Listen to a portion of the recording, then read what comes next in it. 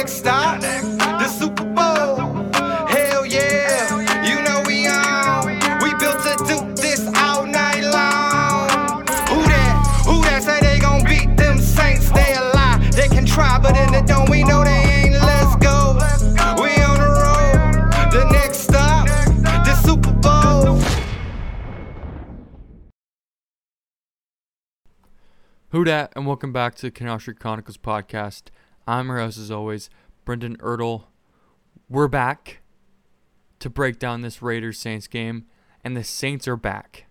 It feels like after this horrible start to the year, we kind of had a reset, you could call it, and we figured it out. We figured out how to win and dominate a football game in the year 2022.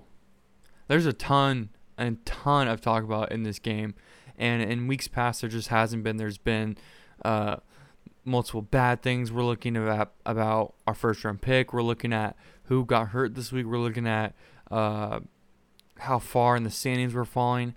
This week there's so many positives to look at a game like this. I mean, player wise, coaching wise, divisional wise, this felt like the Saints finally figuring it out, piecing it together. And this is something that we all expected from week one. And it didn't happen like that, and you can't always expect it just to always work. And it's something we've talked about in the pod. Like each week, it's like they have the right guys. They just got to figure it out. And from what I heard over this mini bye week was that the defense really figured out their question that they had. Why isn't this defense as good as it should be? Why is it leaking plays? Why are we missing assignments? They figured that out over the mini bye week that they had over the weekend, and they pitched a shutout. And not just a shutout. This was like LSU versus Bama in the national championship kind of a shutout. Like they didn't cross the 50 until 2 minutes left in the game when it was just garbage time, and Jared Stidham comes in and throws a couple dimes, and they get across the 50. Still don't get into the end zone, no. Saints dominate this game. Kamara's back. Andy Dalton's throwing and dicing and throwing dimes. Olave's making plays. The O-line's dominating. The running game's working. I mean, there's not many negatives to this game. You could say that Mark Ingram got hurt. He's going to miss 3 to 4 weeks with an MCL sprain. That is something that will be a concern, and we'll talk about further down the road if they make a change at running back 2, that is. But a 24-0 win in the NFL is substantial.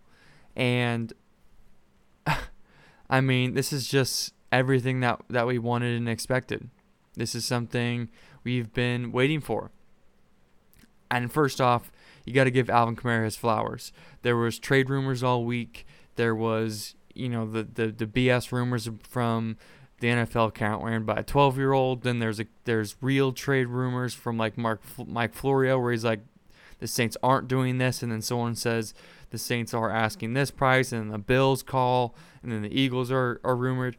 Alvin Kamara's like, thanks for the motivation, and goes off. A vintage Alvin Kamara game, 3 touchdowns. He was dancing, he was pointing, he was smiling, he was having fun. This game felt like 2017 Saints, where there's domination on one side of the ball and then domination on the other. This offense has been really good, and I think another person that needs a game ball this week is Pete Carmichael, because we've been kind of critiquing him each and every single week and the things he's done wrong and things he's done right. But over the course of these past, I'd say 5 to 6 weeks, the offense has been really solid. Besides the turnovers has been what make it not so great, but the offense has been scoring a ton of points, getting a ton of yards offensively, and that's been on the back of Andy Dalton with no Michael Thomas, with no Jarvis Landry. There's been injuries at other positions on the offense, and you really got to give Pete Carmichael his credits, because this team isn't 3-5 because of the offense. It's 3-5 because of the defense. And now that the defense figured out its issue, you have to worry about now consistency, but now you can point to, this team can fix this season. It can turn things around. It can have a little bit of a run right here. But defensively, let's talk about it. The Saints came into this game with no Marshon Lattimore. That was a scary thing. With always when you're playing any team without your top corner, it's a scary thing. But especially when you're playing probably the best wide receiver in the NFL right now, Davante Adams, with no Marshon Lattimore. And the Saints hold him to one catch for 3 yards. A first half shutout, which has never happened to him. And some pointed to the in the illness he had. So people didn't really know what was wrong with him illness-wise. He missed a couple practices earlier in the week with an illness. But you're telling me the National Football League, your best player, is feeling sick on a game day? Like, they didn't give him any kind of drug. They didn't shoot him up with something. They had something back there just to stab in his thigh and make sure, his runny nose doesn't bother him anymore. That's not what happened. The Saints defense came together. The pass rush, oh my Lord. I went on to a Raiders other podcast and I was like, yeah, they have a great defensive line. They just haven't played great. Like, it could be any week when we see them kind of break through. This was the week. They broke through. They were dominant. There was pass rush on every play, and they really should have got a couple more sacks on Carr, but he found a way to get out of a couple. But I want to give my flowers to someone that has received more slander than Marcus Davenport, more hate than really any Saints player we've ever seen over this past couple of seasons, even more so than Eli Apple. That's been Peyton Turner. He's gotten every joke, every mean comment has been towards him, and I've been guilty of it as well. He finally is able to play. He's active after suffering multiple injuries. Still, we're going to need to see some consistency. But he came in, and he really, really surprised me. Peyton Turner had 4 tackles, 2 sacks, 2 tackles for losses, and 2 quarterback hits. That is a stat line. That's really impressive, and that's what you want to see from him. He was a first-round pick, obviously a later first-round pick, but nonetheless a first-round pick. And he pretty much outplayed all the other defensive linemen as well. Davenport had a good game as well. 2 tackles for loss, and that one against Davante Adams where he probably could have body slammed him into the turf, but he was generous enough to hold up.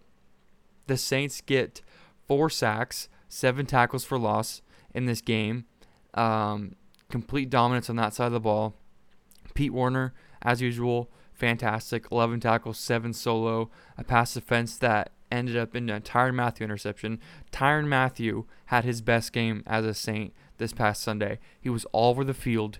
I don't care what you've said about him, what he has done up to this point. This has been his best game, and he dropped a pick 6, and I'm kind of glad he did, because that just lit a fire under his belly that he probably didn't need already. He probably had a pretty big fire, and he's going to continue to play like this. If the defense around him can keep playing up to this level, so will he. He was all over the field. He was dynamic. He was successful, and really had an impact in this game.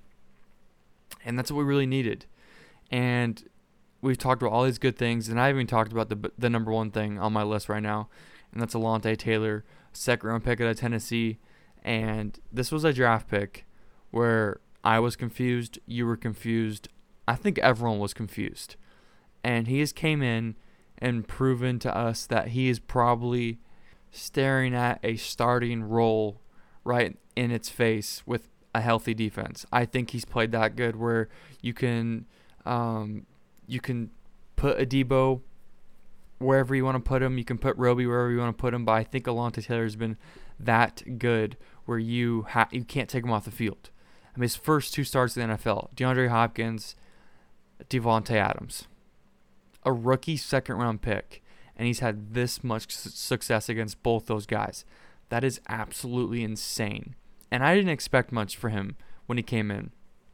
It kind of reminds me of what C.J. Gardner-Johnson was when he was here. And he came in, didn't really expect a ton. We had an injury. I forget who got injured at that time. But C.J. came in and just made an instant impact. And I think with Alontae coming in with the injuries and then us, of course, trading C.J., I think he needed to do this. And he did. and he is going to continue to do this. He brings the energy, he brings the fire. Michael Thomas was loving it on the sideline. This defense was loving it. He's kind of that energy piece that CJ was, and it makes a lot of sense that they drafted him now. You know, if you can get a healthy Marshawn, you can get Roby back at some point, then you're looking at one of the best cornerback rooms in the National Football League with Marshawn Lattimore, Alontae Taylor, Paulson Adebo, Bradley Roby, and then you got all the depth in the world with Chris Harris, PJ Williams, Justin Evans. I mean, they have so many guys out there that could compete, and that's something we talked about all offseason was, the depth of this team and whatnot.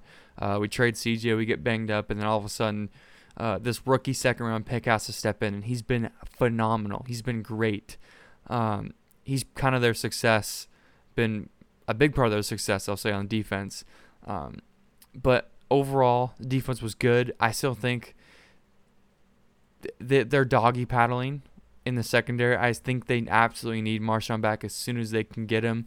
There was some plays here and there where, if Marshawn's on the field, don't even have to worry about this play or that play. But that'll happen when you take one of the best corners off the field for an extended period of time. And the Saints are going to have their hands full this week at the Baltimore Ravens. They're bringing it up as well, so it'd be interesting to see who we can get back. But I can't complain. 24-0 win, and then a little bit later the Pelicans find a way to dominate the Clippers at the end. It's like, what do we do to deserve all this winning? And enjoy it. And hopefully it's something that we can keep enjoying, that being Saints wins. They play the Ravens on Monday Night Football. We'll talk about that later in the week. They could go on a little bit of a run here. They play the Steelers after, who has struggled. The Ravens have been on and off offensively and defensively. They play the Rams, who have been on and off as well. They play the Niners, who I think are one of the better teams in the NFC. And then you're looking at a stretch where you gotta find a way to win most of these games because the hole you dug yourself in. They got the Bucks, Falcons, Browns, Eagles, Panthers. If you can win most of those games, I think you're looking at a good spot. I think they need to get to about 8 or 9 wins, which is doable. It's very doable. The Bucks are continuing to do their thing. You need to sweep the division moving forward, that the Saints do.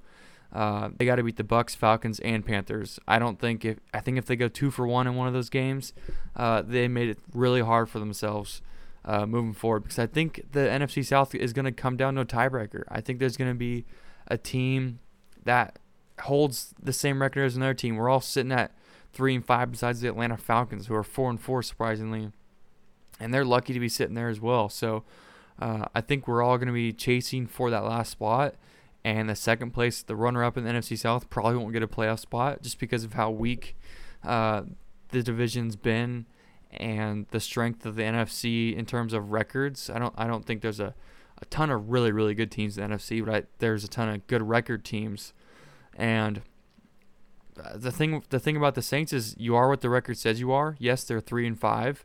But I think this is a fresh start. I think you look at it as 1-0. Let's find a way to continue how we played this week. Let's get some consistency. Let's get some healthy guys back, and let's go get on a little win streak.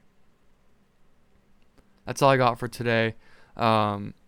Really excited to be talking about a Saints win. It's been a really long time. It's been too long. It's been since Seattle, and then that Week 1 Atlanta win. But it's been a long ride. The ride's not over. It feels like a fresh start. It feels like Saints football is rejuvenated a little bit.